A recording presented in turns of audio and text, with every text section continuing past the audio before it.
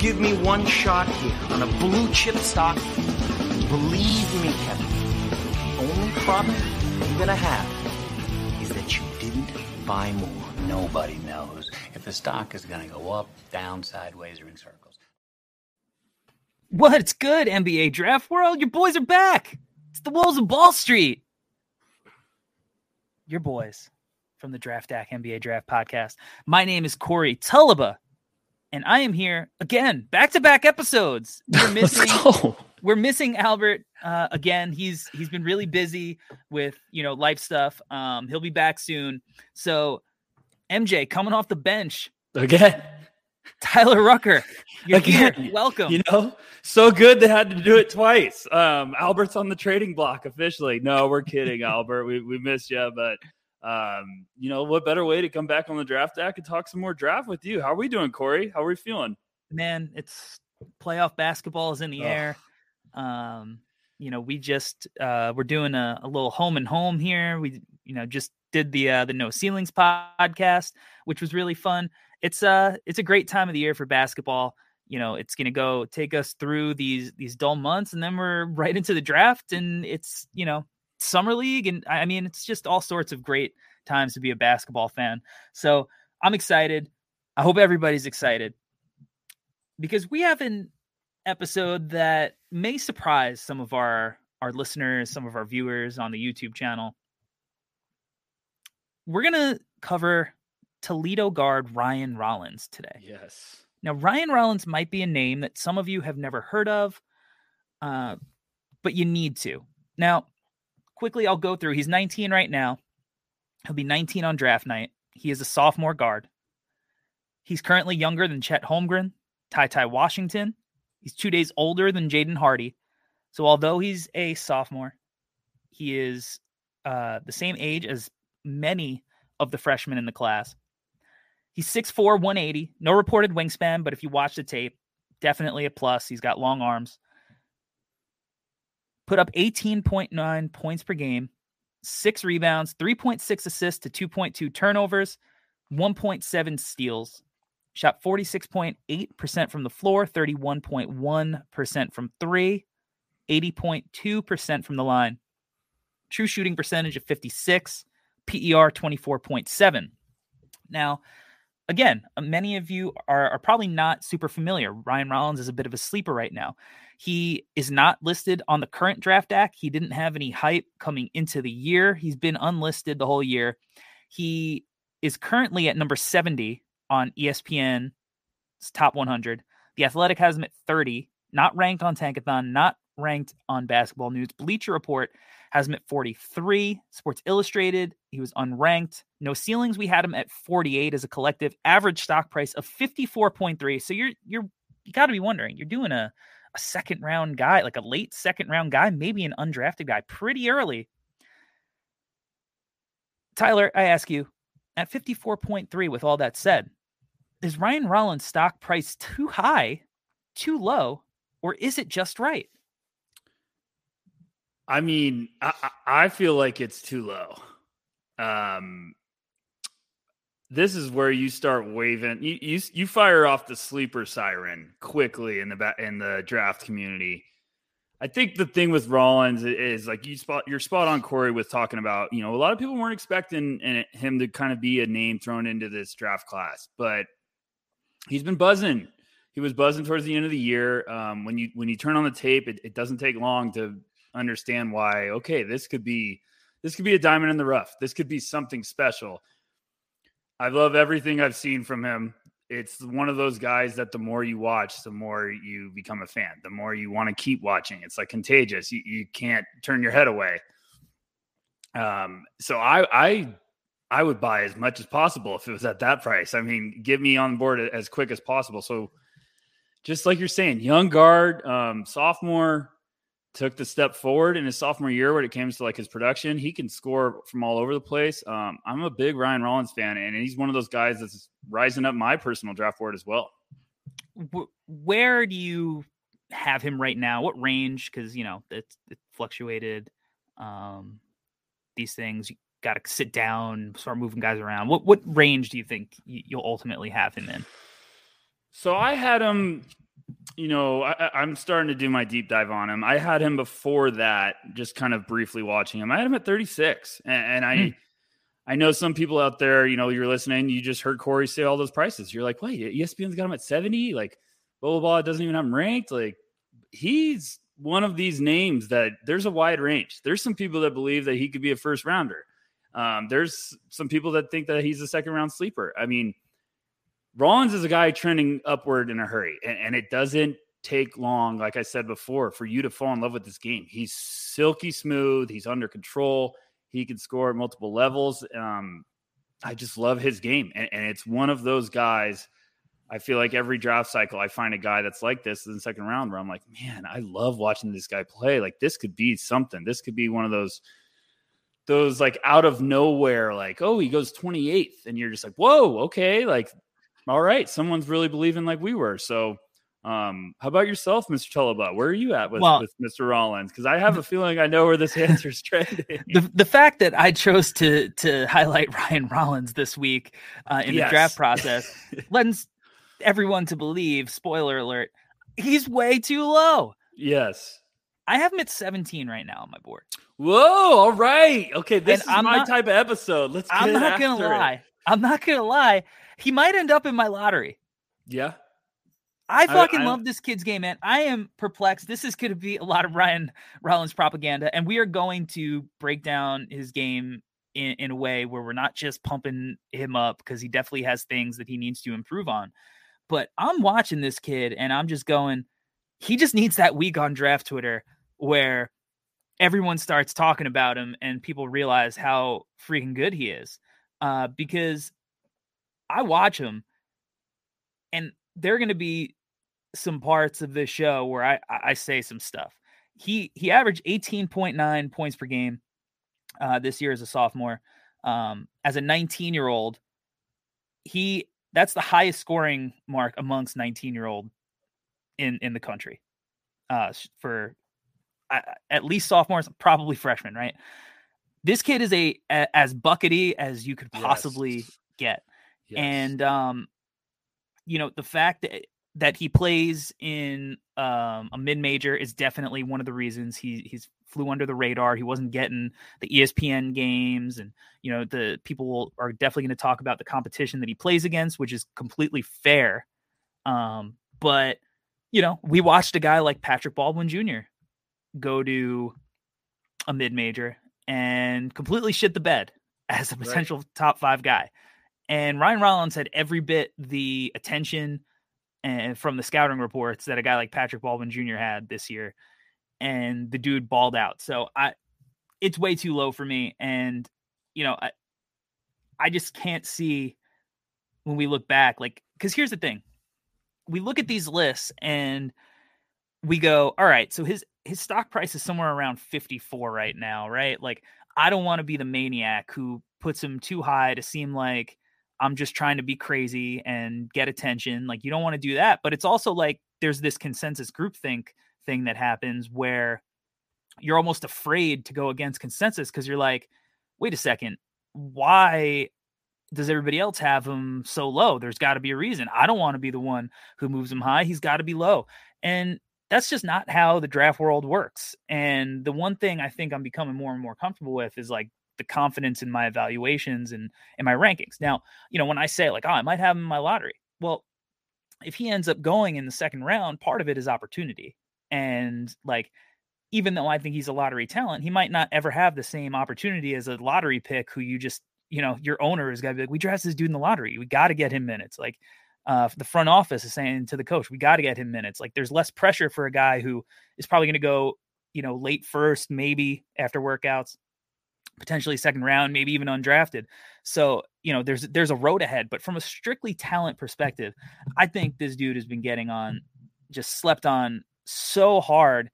And I don't think there's a big difference between his skill set and the skill set of some of these lottery guards that we're talking about in this draft. And it sounds crazy, but like every time I watched him, I'm just like, oh yeah, no, I should feel confident in how I feel about this kid. Cause it's just something like there's a silky smoothness to his game that it just passes the eye test, and he's got the numbers to back it up. So I think he's got one of these games that it's like you put him in an NBA context and it might only get better. When you do this long enough, as like me and you have done it, when you're evaluating prospects and you get to a point where everyone gets nervous about going against the consensus, like you're saying, but there also gets to a point where when you put in the work, when you put in the time and you see a guy, you go all in. You say like, fuck it, I'm in. Like, let's go to war. I don't care if people have them ranked in the 45th part of their boards and I have them in the top 20. Like, I believe it. And, something I like to do when I'm watching guys and I'm like, now, I've been watching them all year, but now is where I get like, okay, full slate. Let's get real deep into it. And I started watching Rollins and prep for this episode. And what I like to do is I kind of like to throw a number in my head. Like, where would you take him right now? And right as I got into it, I was like, I'd take him the first. I was just like, I would take him in the first round. And then as you watch, I kind of like to go, okay, am I above or below that line? And when I watched him, I was like, what the fuck am I missing? Why is this guy not a first rounder? I was like, this dude can play. He is a bucket. And you just see how smooth and under control. And he's not like that super bursty, like really fast. He has that sneaky speed where it's just like, it's not like a jolt. It's like he can just slowly. He glides through the lane. He glides past people. But he also can just stop on a dime. And he's got that beautiful shot. And then he's just incredibly agile. Yes. He's incredibly agile. Yes. And you just keep watching and you're just like, man, this kid can play. Like, what's the story? What am I missing? So I'm right there with you, Corey. Like, I'm halfway to jumping on that island with you because the more I watch him, the more I'm like, this dude could be a steal. This could be a highway robbery. I mean, what's going on? What am I missing? Like, and I feel very similarly to Jalen Williams, our friend Jalen Williams. Yes. I feel very similarly, man. I feel very similarly where I'm just like, come on, like, let's basketball players that can hoop. Yes. I have them both firmly in the first round. So, but this is a Ryan Rollins episode, but it's the same thing. It's just like, all right, let's do this. We did it last time. We've been doing it every week. All right. You had $10 to invest. I love this game. In Ryan Rollins, Blake Wesley. Oh, you brought the wrong guy on the show. And Jaden Hardy. Oh gosh, Corey, what is going on? Yeah. Okay. These are I was proud of this one. Yeah, this is a good one. I'm sorry for everyone I had a lapse there. I'm gonna go $6 on Jaden Hardy and $4 on Ryan Rollins. And I'm sorry. I'm sorry for the Blake Wesley fans out there. I'm just not there. And I hope I get there one day, but I ain't there yet. If I had to give my money up for Blake Wesley, I'm shout out Blake if you somehow are listening to this, but you ain't getting my money right now. I love it. And I like him. It's just I'm not there. And you like him going back to college for another year, showing out and making the Jaden Ivey leap, right? Like yes, that was my dream for Blake Wesley, but not all dreams come true. I'm gonna give Rollins $6 of my money. Okay. I'm gonna give Hardy $4, and I'm also not gonna give any money. Wow. Notre Dame hates us. I love the movie Rudy, by the way. So. I started having these flashes of Blake Wesley where I'm just like, does anybody remember Jarrett Culver? and I'm getting a lot of Jarrett Culver from him. Oh boy. Yeah, I know, which seems weird because you're like, oh, you've said on plenty of podcasts that you love these bucket getting like guys who might be six men, like Josh Christopher and Cam Thomas, and I'm like, so if I'm out on that kind of guy, there's something I smell a skunk, as they say. But yeah, I'm gonna give 6 to Rollins, 4 to Jaden Hardy, and that's how much I believe in Rollins as a NBA prospect. Jaden Hardy is a guy that has been slept on as well. We did an episode on him, and he's a guy that can return some major value where he's being mocked. And I think Rollins is the same thing. I think like anywhere after the lottery, Rollins is the type of swing that it's like, to me, completely worth it. I would not argue. Again, if value wise, if you could get him in the second round, obviously that's preferable for a team. But just from a strictly value, I'm not going to do the Josh Primo thing where I freak out because a team took Ryan Rollins and most people just aren't that familiar with him. Shout out to everybody in the chat on YouTube. Swish Talk says Rollins gives me some Trey Mann type of vibes. Hey, yes, Swish Talk, get on that bandwagon. I love me some Trey Mann. We love us some Trey Mann. Step back, king Trey Mann, and there's definitely some Trey Mann vibes from Ryan Rollins. Shifty, slithery. We'll get into that. Zachary Okoba. My only major problem is his 3-point shot. And that's something we'll talk about. And we might as well transition. Thank you, Zachary, for that transition. We'll get right into it. Thanks for the oop. 31% from 3. Very similar to his freshman season, percentage-wise. Are you a buyer or seller of his shot in the long term? Buyer? Just from what I've seen, the tough thing is with the chasing the stats is like, I like to try to watch guys before I fascinate on the numbers. Because if you look at the numbers first before you evaluate a guy, then you're like in the back of your head, every time he makes a 3, you're like 31%. Like, so I like to see like, okay, what's the foundation? What's it look like? And I think he's got a beautiful shot. Now we have to come around to that 31% because is it just the high volume? Is it the role or the situation he's been put into at Toledo to kind of be that offensive guy that's going to get buckets, lead the team? I come away impressed with his shot. I think it's definitely something that could be a positive moving forward. Now, people hearing that are like 31%. It's like, yeah, this happens with college guys. You have to take into consideration what situation they're playing in. So he's at Toledo. They're asking him to carry the offense. Looking in front of me, he averaged 13 points as a freshman, 18.9, like Corey said earlier, as a sophomore. But like his shot attempts, he went from 11.3 as a freshman to 14.6. That's a pretty damn big jump for a guy. But also he got to the line 1.5 times more per game. So it's just one of those situations where I think we can fascinate with numbers. It's very easy. All of us do it. We go to the box scores right away. We're like, okay, what type of shooter is he? And we see 31%. We're like, oh, he can't shoot. It's like, no, I mean, if you go look at Patrick Baldwin, I promise you my man can shoot from outside, but his numbers are going to be a horror picture. So what about you, Corey? Are you buying it? Are you kind of a little sold? I'm a form guy.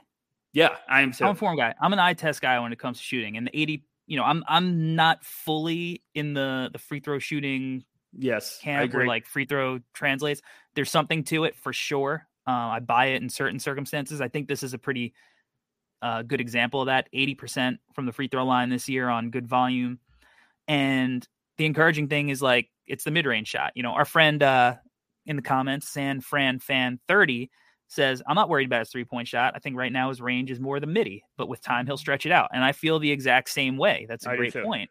31%, I think part of that is due to the type of shots he takes. He's the number one option. He's taking a lot of tough shots. And I say that as a positive because, you need to be a tough shot maker as a number one option. And he does that. It's very similar to Johnny Davis in how I feel about his 3-point percentage, where I think the form is definitely workable in the long term. And he just was forced to take a lot of tough shots.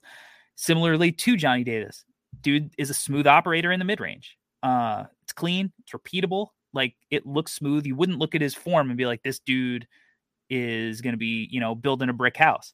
According to our friends at Instat, he was in the 95th percentile in the mid-range. So, which is a big number. Yeah, that's a fantastic, very, very big number. Fantastic number. And when you watch it, like, it matches the eye test too, because the way that, this dude operates there, and this goes into the self-creation ability that he brings to the table, is freaking advanced, man.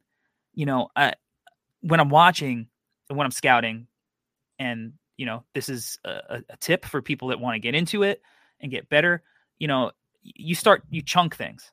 Okay, so what that means is like you start looking for patterns that repeat itself, and obviously there are many kinds of scouting, right? Maybe you're scouting a team's plays, so you're trying to look for the similar actions, right? And you put that together, you clip it up, and you can put it all in one sequence, and then you learn different counters. If you're watching an individual player, you're starting to look for tendencies and different moves that look the same. Does the person continuously go to their right and never use their left? Are they always as a finisher, similar to Tari Eason? Are they always trying to get back to that right hand? Yes. Like Yep. all these things that you're looking for. What's their go-to move, right? In the mid-range, Rollins is just a friggin' when he's at that like mid-post area, he's got the ball there. There's just advanced beyond his years some of the moves that he does, like dip his shoulder, step back, like he'll mix up the speed of his dribbles, and it's like all he's doing is turning into your shoulder and just not wasting any movements, not over dribbling, just like a couple of dribbles, boom, space creation, shot. Obviously when he's coming off the pick and roll, he's also fantastic. And the way that he can knock down shots coming off screens, like when he's got room, I think he'll be able to kill drop coverages eventually. So the faith that I have in his ability as a mid-range shooter, the free throw shooting, and the fact that he takes a lot of tough shots, like I believe fully that 3-point shot is going to translate. Yeah, I mean, you go to the advanced numbers, I think he's 89th percentile as a pick and roll ball handler. 79th percentile as overall offense. Like we said it before, when you get above 60 at college, that's a big number. So, I mean, 89th percentile as a pick and roll, where the NBA is primarily pick and roll, that's a humongous selling point. And going back to the 31%, I mean, his true shooting percentage, I know I'm getting a little shout out to the nerds out there with the analytics, is 55.9. That's a big jump compared to his field goal percentage at 46.8. No, excuse me. That was per 40. Yes, 46.8. Thank you very much, Tyler. But you compare that to Blake Wesley, and I'm not trying to crap on Blake Wesley. But Blake Wesley's true shooting percentage is 49.5. So, like, that's a big jump for Rollins compared to, yeah. I mean, and it's like you said, Corey, watching him in the mid-range, he's smooth enough to just lull a guy that's like trailing him on the side, and then he just stops. Literally, it's like the James Harden just stop on a dime, and he just, okay, give me the elbow every time. Like, rise up. It's smooth. It's beautiful. I think he's just like, he's a patient, smart. Like, he just knows how to get guys like out of position and take advantage of it. And that's that feel for the game. That's playing with pace. It's playing to your speed, like making guys come down to your speed. And I think that's something that Rollins really does, that the more you keep watching him, the more you really understand, like he has a bag of tricks, and he's just waiting to keep showing them to people. And then right when you think you got him figured out, like he pulls it from deep. Like, he has the potential to be a lethal outside weapon. So just one of those guys that it's you find a sleeper like this and you just start drooling as an evaluator. And it's like you're saying, like you try to find tendencies and stuff, but the more you watch Rollins, you just see like there is some versatility there that I understand when the outside the box thinking, you're like, okay, yeah, it could be a lottery. And I'm like, that's not crazy, because I've been watching them and I see it. Like, someone's got to buy into this, because this is a young kid that has taken a step forward in his second year at Toledo. I'm a sucker for when guys like noticeably improve across the board. And I see it with Rollins. I'm very, very intrigued. Yeah. And look, this is not the most talented guard class that we've had. Right. But he might have the best handles in the whole class. Yeah. It's not a ridiculous statement. I know everyone's and that's where our friend Swish Talk, says he gives the Trey Mann vibes. Like, Trey Mann's handle, he's got the ball on a string. Rollins the same way. Like, he has got the ball on a string through the legs, behind the back, and he will hit you with a violent crossover when given the opportunity. And I'm gonna clip it up. I'll find it. There's one crossover that he had this year where he did the Allen Iverson. No, he did on Jordan. That's going to move him up 5 spots in my big board just because of that. I'll do the side by side. I'll try to put it up on Twitter. He did the Iverson on Jordan crossover top of the key to somebody, and I was like, oh man, did he do the little and then bring it back? Yeah, he did the whole thing. It was the whole back. Gosh. Yeah, it was amazing. Now, granted, he was not crossing over Michael Jordan, so like the impact of the move, not nearly as exciting. But as a basketball nerd, you're like, when you see stuff like that, when you know that like this dude is watching film of a whole bunch of guys and taking things from their game, like that gets you really excited, because it's another thing that goes, man, this kid's probably a worker. Like he's diving into some deep film and he's like trying stuff and he's doing NBA things. So that was really something that I thought was really fun. What I'll be interested to see, because again, I buy the form and I buy the shooting, is like what his catch and shoot numbers ultimately look like in the NBA when he's also not like the primary shot creator and he's able to share that responsibility with other people and he's able to get cleaner looks off the catch. And I think that'll help him a lot too. Now, something that a lot of big time shot creators lack is knowing what to do when they don't have the ball in their hands. This is something that I was really impressed by with Jalen Green when I watched him. I always thought, and it's one of the things where, a little off topic, with some of these guys, sometimes it's really valuable to watch like the FIBA U19 stuff, or even younger than that, because these guys are playing with basically like, an all-star team of guys in their class. And you get to see them play in roles that they might not be comfortable with. And like Jalen Green in the U19s, when he was playing with Tyrese Halliburton, who was amazing, Cade Cunningham, Evan Mobley, Reggie Perry was awesome there. That team was pretty good. That's some pretty the team good was names awesome. so And far. I'm forgetting everybody. I think Zaire Williams was on the team. Like it was like the whole class. Like, and Kyra Lewis was there. It was a really good team. And Jalen Green, I was like, this dude is an awesome cutter. Like he goes backdoor. He knows when to move. He times it well. And he did it in high school too, but it was really apparent playing off the talent and how much extra space he had when guys had, the attention. I think you've seen that translate with Şengün, who's like an awesome passer, and Jalen Green's getting some easy bunnies at the hoop this year. Rollins a really good cutter too.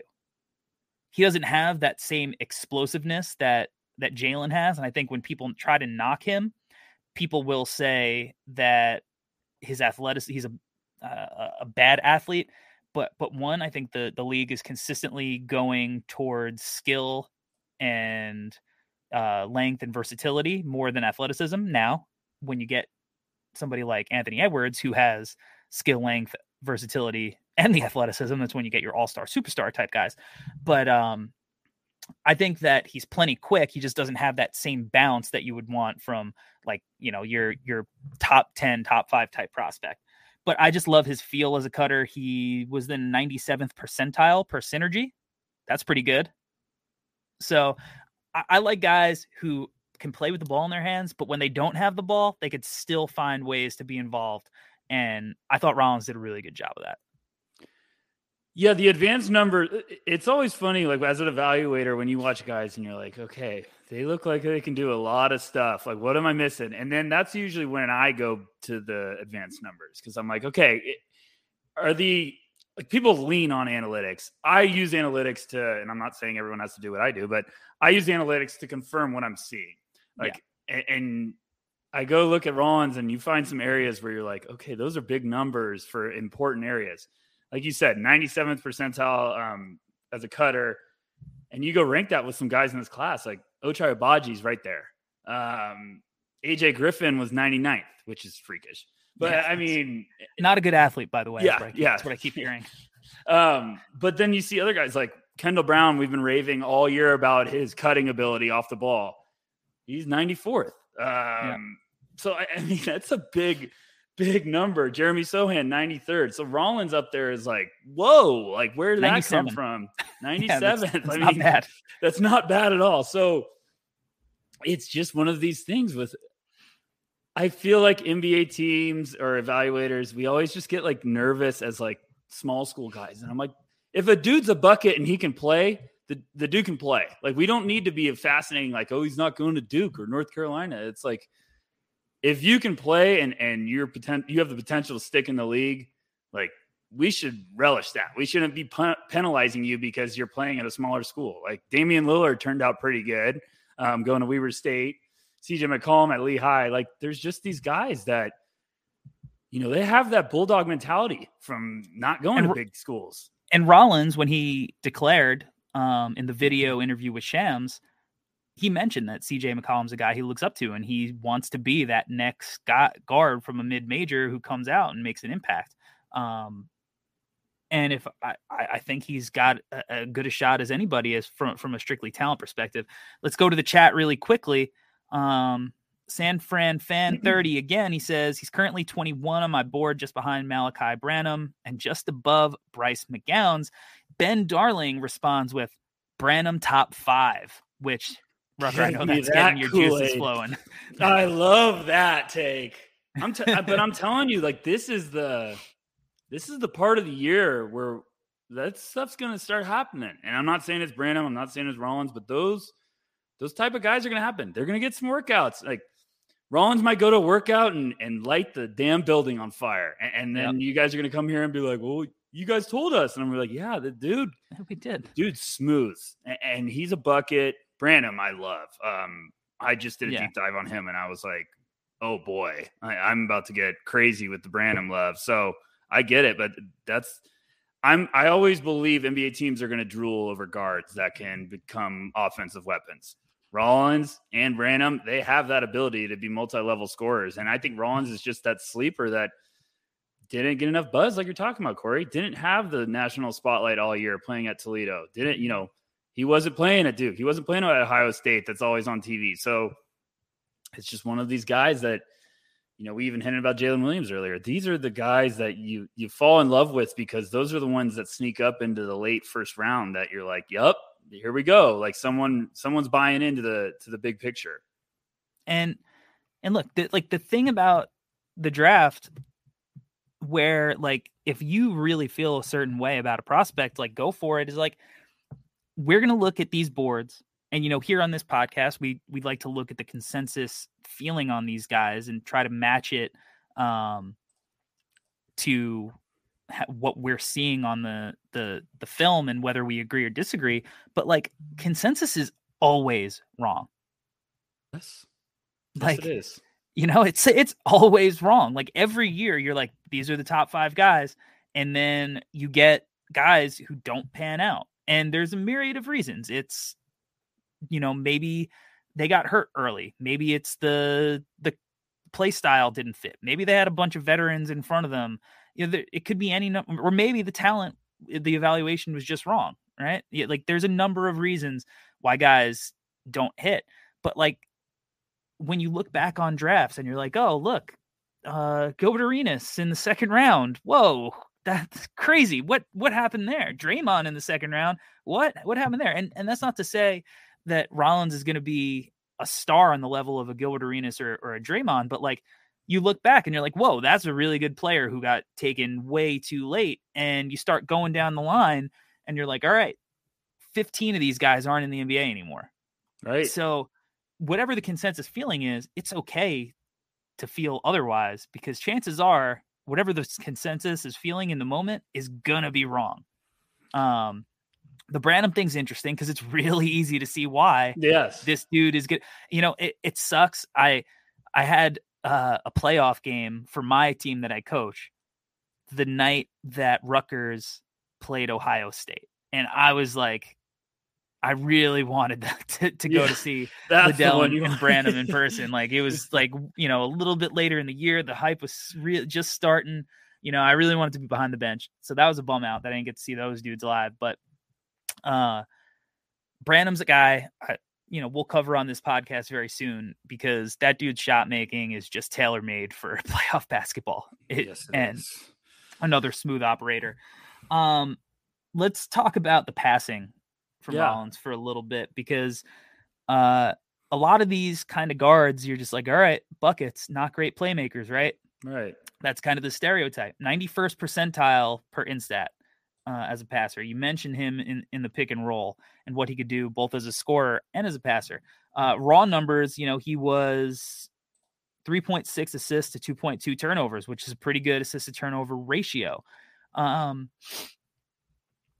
was pretty impressed going back because, I wrote about Ryan Rollins in February, earlier in the cycle for No Ceilings.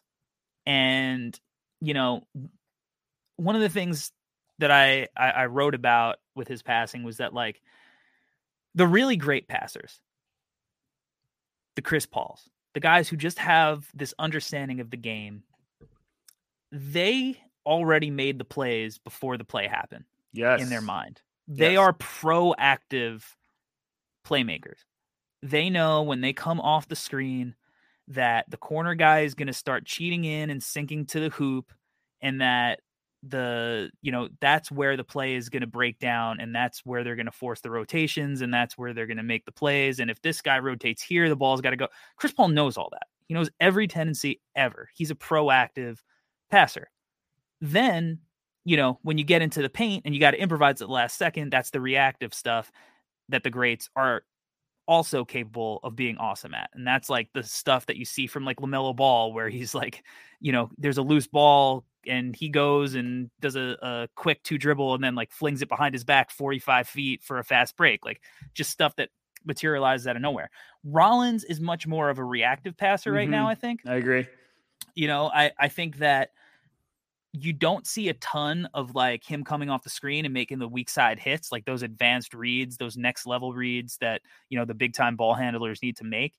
But he does do a good job of making like split second decisions, reactionary decisions. And when he does draw the help, he is good at of least kicking it to, strong corner, to the wing, to a guy cutting. And in the pick and roll, I think he's a really, really talented hitting the roll man. And I think the pace that he plays with, you really see it shine there, where, he'll do the little things where like he'll throw a little slight ball fake to get a guy to move, or he'll jump up in the air and just like hang there for a second. So the help jumps in the air and then his jumps all jumbled up and he can, hit his dive man.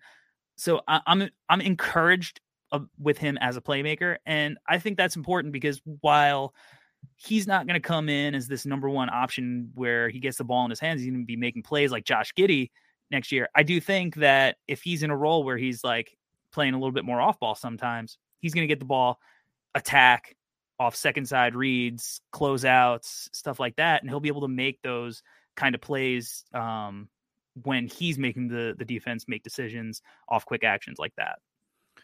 Yeah, I think some people think, just to be a good playmaker, you have to make like the flashy passes. And like you're saying, Corey, there's two sides of being a good passer. There's, reading the defense, but there's also reacting to the defense. And I think the reactionary like passing is a really slept on ability.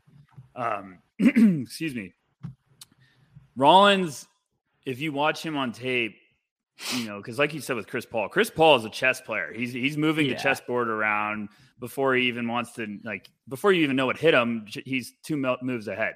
That's what makes him so special. But Rollins, like, I'm impressed. I'm intrigued with what the foundation is, because he has the understanding of like, where's the ball supposed to go once a guy commits to me. And it's the little details that, like, that's why I love Tyrese Halliburton coming out of Iowa State. Yeah, Halliburton knew, threw a ball fake to get that pass open to the left. He understood how to play a move ahead, or how to do the little tiny things that would create that window. And I think Rollins isn't there yet with the advanced reads like you're saying, but there's plenty of promising examples where it's like a drive and kick. Like there was a number of times I was like, yep, good kick. Like he understood where to go. Yeah, it's not like a forcing it too much. He understands like, okay, someone collapsed on me. The help came from the other side. My guy's wide open in the corner, wide open 3. And that's where it was like, that won't get people freaking out, but that will get teams very intrigued, because they're like, he knows where to go with it. He's going to be a player that we could put on the court. He's going to keep the offense flowing, be able to find his teammate's shot when he doesn't get his own. So, it was one of those where I was like, okay, where am I going to find the area of his game that I'm not in love with? And then I found that, and I was like, I'm more intrigued because there's a solid foundation here where it's not like the tunnel vision syndrome. Like he understands how to keep the ball moving, and when it's not there, someone else is going to be open. When everyone comes down to him and gives him attention, like his teammate's going to be wide open for a shot. So I'm like you. I was pleasantly surprised. Like, cool, awesome, good, solid foundation. You can build off that.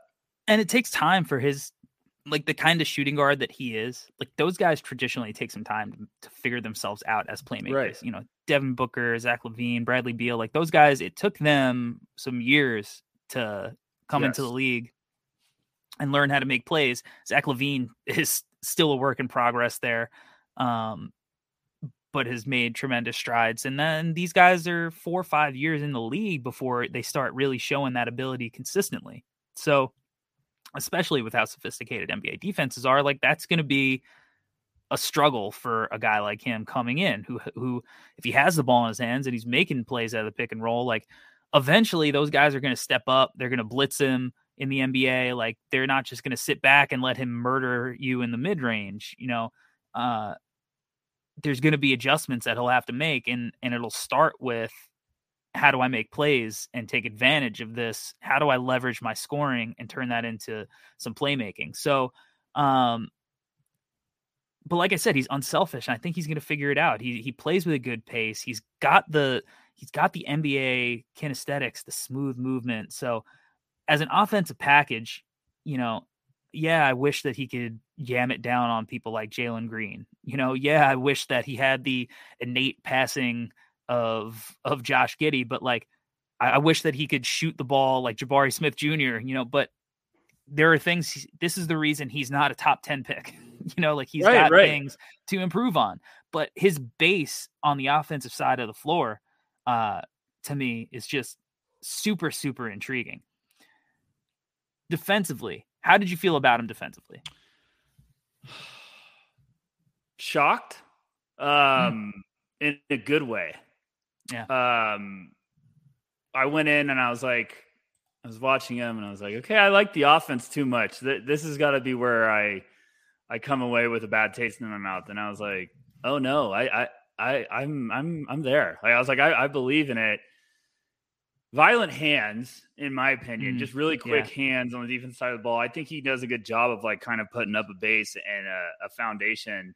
I was looking at his splits, and throughout the year, the month of December, he averaged 19.2 points, 4.2 rebounds, 2.6 assists, and 3.2 steals in 5 games. And then if for everyone saying that's not enough, January in 9 games, he averaged 20.4 points, 7.2 rebounds, 3.8 assists, 1.7 steals.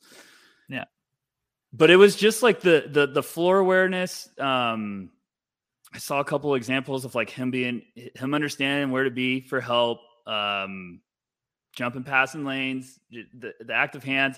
Guys got up into him and he was like fine. He had a good base and let them kind of attempt to go at him. Now I still got plenty of tape to watch tonight. I'm guilty of saying that, but it was just another area. I was like, yep, okay. I'm buying into the Ryan Rollins experience. But what about you? Obviously you've watched way more than me, which is, you know, not usually a normal thing because, you know, I have no life and just watch draft film all the time. You've been busy. Yeah, I've been busy. Just a little bit busy, little life busy. But what were your thoughts? Because I value your opinion. We usually see eye to eye. We're pretty similar here. I mean, you see the length defensively, and when he's jumping the passing lanes, he's you know, like you said, active hands, getting deflections. The active hands, like even when he's not jumping passing lanes, he's just using his length to get straight up and, you know, straight up steal the ball off like lob passes, stuff like that. Off the ball, you know, there are certainly times where I'm like, I wish you didn't, you know, turn your back and chase. You know, you want to see the guys as much as possible stay principled and, you know, see ball and man. And when you turn your back and you start chasing, obviously that's difficult to see the ball sometimes.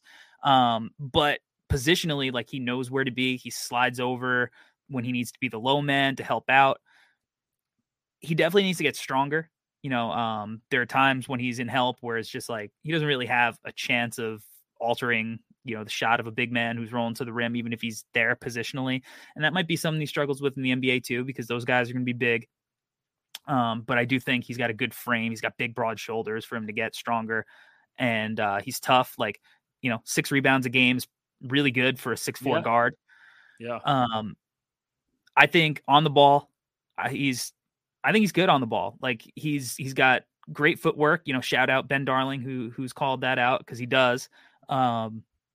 He switches his stance really smoothly. He uses his length. He'll get into the chest and body up. Again, sometimes you see the strength. Guys will, go into his chest. They'll move him a little bit, and, he'll contest the shot and guys will finish, but that's basketball.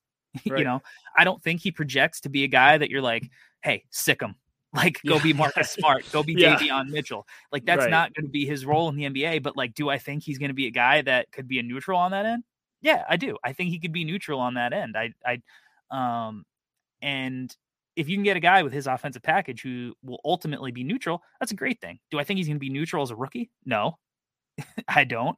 Year 2, probably not. But as his body grows and matures and he really gets that feel for the NBA game, and he, ultimately, hopefully finds himself with some really consistent minutes, I think that he's got a real shot to be a two-way player. And that's all you need. Not everybody needs to be a special Alex Caruso point of attack defender. That's a role that guys play. He's going to ultimately play a different role.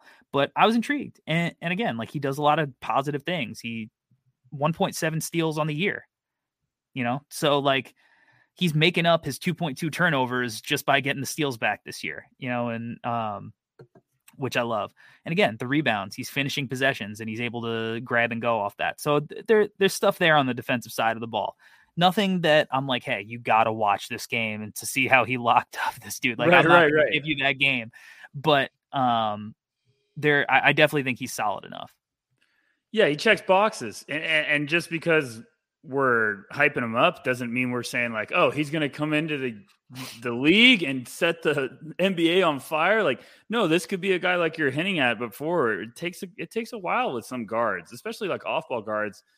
People forget Devin Booker was at a point in his career where his handles were bad. It was a problem. It was if Booker can figure out his handles, he will take that next step. And they got to a point where they were putting him at the point just to force him to have to be a ball handler and a decision maker. Obviously, Chris Paul comes on board and that team really explodes. But you've seen the development. Jaylen Brown really struggled with his handles early on, developed into a shifty ball handler. But Rollins has the versatility. And I do think he has some sneaky handles that really, really jump at you. I watched his defense and I'm like you. I didn't leave being Ryan Rollins, all defensive potential. I left it being Ryan Rollins could stick on the floor if he needs to. He's going to be fine. Yeah. He looked bigger to me on defense for some weird reason. I don't know why. I can't get that idea out of my head, but I feel he did a good job of using his body to defend guys when they went at him. And I know you're saying bigger guys, of course, are going to give him problems when it's going to big opponents. But I just thought he was smart with being okay, I got to be fundamentally sound to have an advantage on these guys. But I don't worry about him on guarding his spot.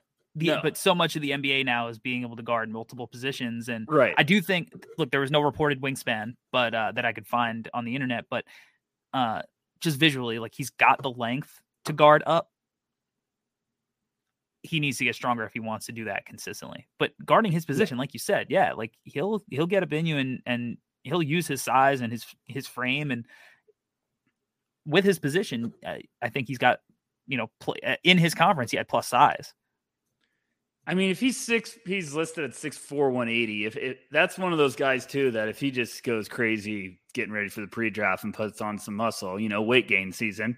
But if he can get his body up, 10 pounds of muscle, which always is the funniest statement. But if you can add to that frame and you get to that 6'4", 200 ballpark, that makes you a whole different type of animal. And he's not this guy that needs to be super quick to get by. If he can just get guys on his body and play with pace, he's going to be fine. So yeah, you got me drinking the Ryan Rollins Kool-Aid now, Corey. And that's what I'm trying to do. Ready to. Yeah, that's what you do. See what you do throughout this process. We see eye to eye on guys, and at the end, you're like, "Hey, you should watch this guy." So I'm not the only one on Crazy Island.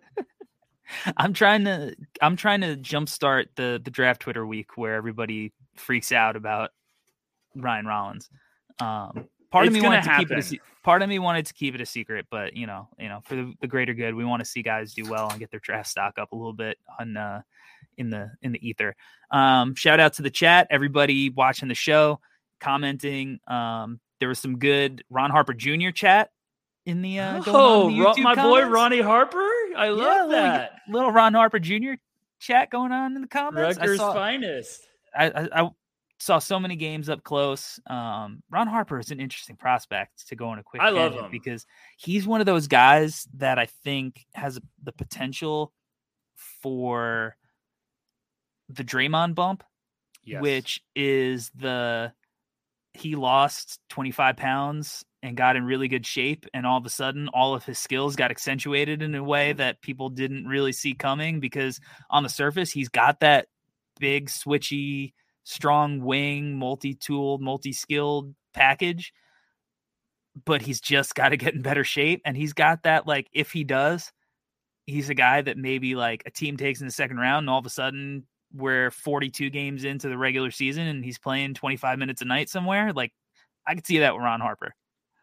I 100% see it. I think someone's going to say, take him in the second round and we're going to get him to lose some weight and then he's going to stick. That's the guy you want.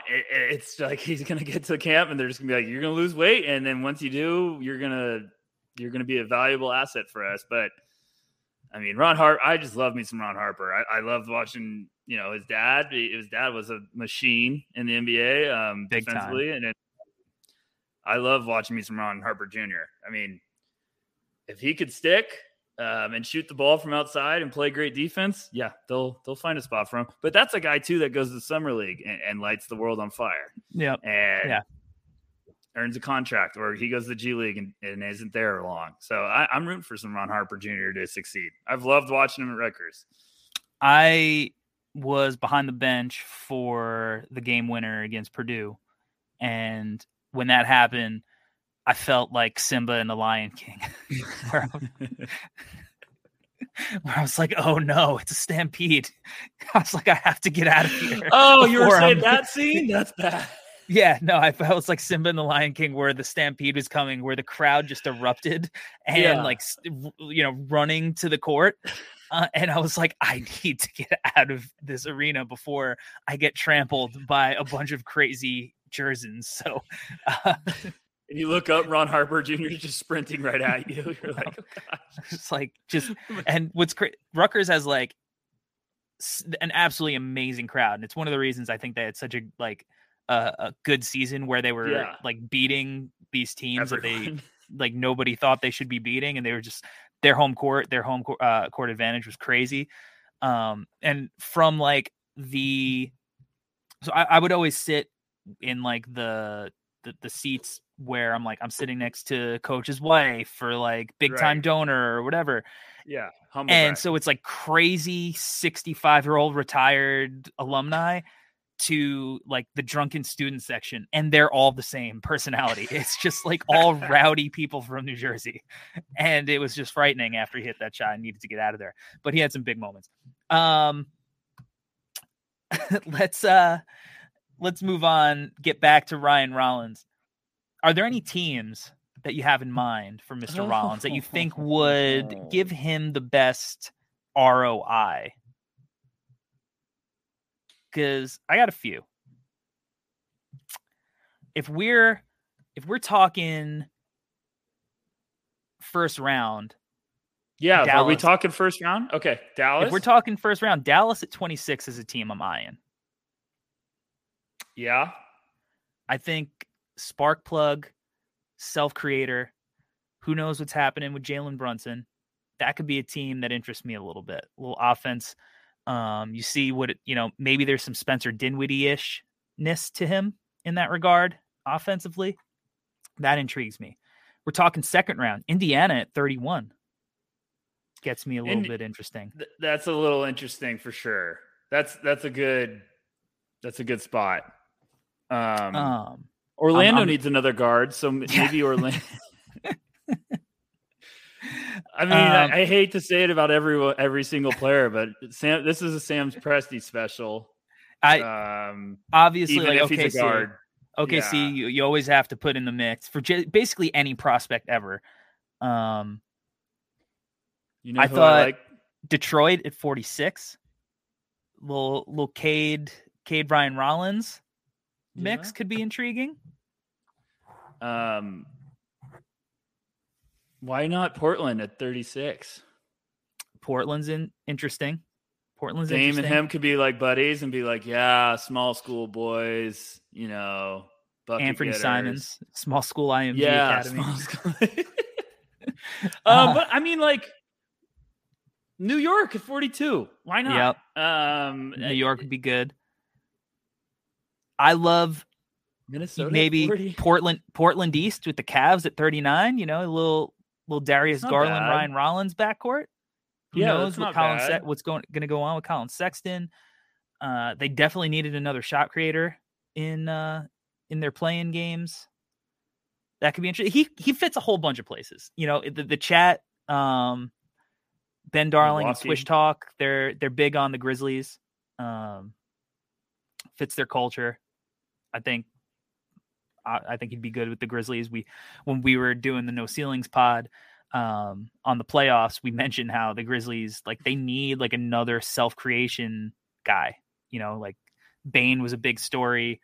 They have Dylan Brooks, but they need like another possible guy who can go get a bucket besides Ja from the perimeter. So that's also another interesting team for him. Yeah, Memphis is the type of team that would take it. I mean, they took my boy Santi Aldama in the first round last year, right? And I loved Santi, but I was just that was one of those like, whoa, what? Like, really? Somebody who, and I loved watching him. I was like, this guy could play. And then they took him. I was like, oh my gosh, they did it.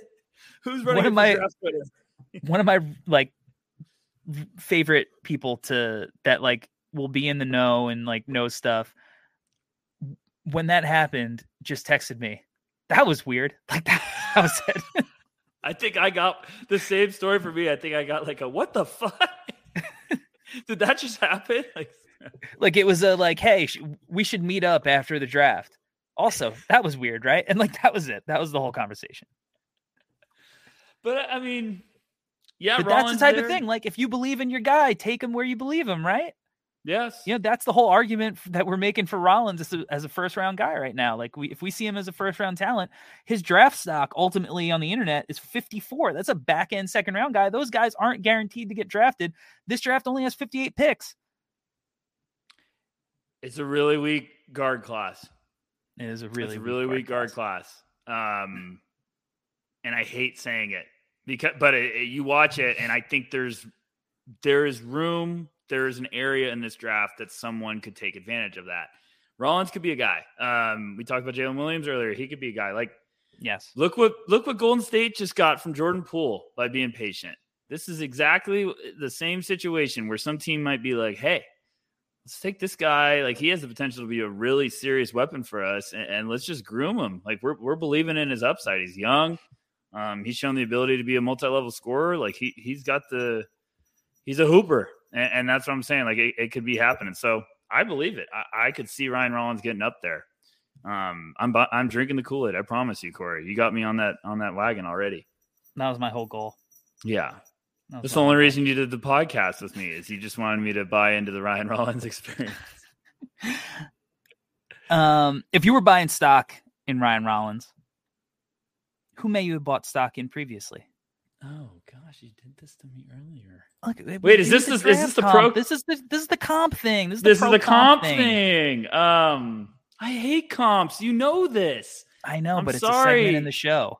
I know, but I'm sorry, everyone listening, because I hate comps. Ryan Rollins, 6'4". I'm contractually obligated to do this segment. I'm not. I mean, I said Jordan Poole. Yeah. But that's not really who I'm thinking. I'll give you mine. Yeah, help me out a little bit. I feel like he's guard Brandon Ingram. The, what? But Yeah. Brandon Ingram didn't really eat at college. Yeah, They're long, they're lean, they're skilled, they're kind of shifty. There's something about the way Brandon Ingram and Ryan Rollins move on the floor that I feel there's a little similarity. I see Devin Booker in the mid range when he's operating out of the mid post. This is going to bug me because I'm going to get off the air and think of one, and I'm going to be like, son of a, that was exactly who I wanted to think. Now I'm just looking at player. There's the CJ McCollum shiftiness. CJ was the one I was thinking, but I was like, is that cheating? Man, this is really going to bug me because I'm going to think of one. I would probably go with CJ, I guess. It's just a boring answer. Sometimes the boring one could be the right answer. Yeah. We miss Albert's 1990s, comps. That's his specialty. We taking the 90s guards. I don't know. He'd probably be like, I don't even know. I can't even imagine who he would give for Ryan Rollins. Can I give like a potentially terrible one without the group chat roasting me forever? Yeah, because I love YouTube you guys. Chat, please don't roast him, and also our group chat. I love you guys. I don't want to maybe like a. Gosh, I'm even scared to say it. Like a less explosive Oladipo. Okay. All right. I was looking for some more support. Not my favorite.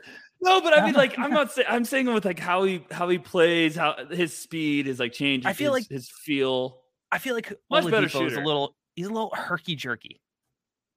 Yeah, there's a little herky jerkiness. Who's the smooth guy that I'm blanking on? Like there's a very smooth player. Not Sean Livingston, not pre-injury Sean Livingston because he's 6'7". I don't know. Maybe it's Trey Mann. Maybe it is Trey Mann from our friend Swish Talk. Maybe it is Trey Mann. All right, I think we did a good job on this episode. Yeah, I'll get better on my pro comps, boys and girls. I think the whole episode was one big "sell me this pen" segment. I think that was the goal of the episode. I've been wanting to do this episode for a long time, and I was really just putting it off as long as I possibly could because every time I watch it, I just keep coming back to his game, and I keep leaving more and more impressed every time I watch him. He's a guy who isn't getting the love I think he deserves, and I'm glad we had this conversation. We talked it through. I'm glad. Thank you to everybody in the chat for participating in the episode, and thank you to everybody who was listening on Spotify, Apple, or wherever you listen to your podcast. I appreciate it. This was a lot of fun. Rucker, tell the people where they could find you on the World Wide Web. I'm at NoCeilingsNBA.com, just like Corey. We're pumping out some good stuff. I'm excited for what we've got going on for little projects for YouTube. So that's going to be fun. And then on Twitter, you can follow me at BackcourtV, or my personal one is Tyler_Rucker. They're both basically my personal ones, so I don't know really why I just said that. But thank you guys for watching. And Corey, thanks for having me on as always. I hope Albert keeps staying away so I can just keep doing more of these and talk some draft guys with you. But shout out to everyone in the chat. I love the questions. They're always a blast. Yeah, definitely make sure you are subscribed to No Ceilings TV on YouTube because we have got a fun show coming out April 25th. That we're hoping to do weekly. We're really excited about Rucker and I. I have this week, I'm going to see a couple of guys work out. So you should have some footage on the Twitter. Think I'm going to write about them coming up. So that's going to be fun. So make sure you're locked in on the Twitter at Corey Tullaba, at No Ceilings NBA. And make sure you're locked into the NBA Draft Dude on YouTube. And as always, make sure that you subscribe, share, and rate the Draft Act NBA Draft Podcast. We will be back, as always, next week to bring you the most in-depth scouting coverage in podcast form. Until that time, we out, y'all. Peace.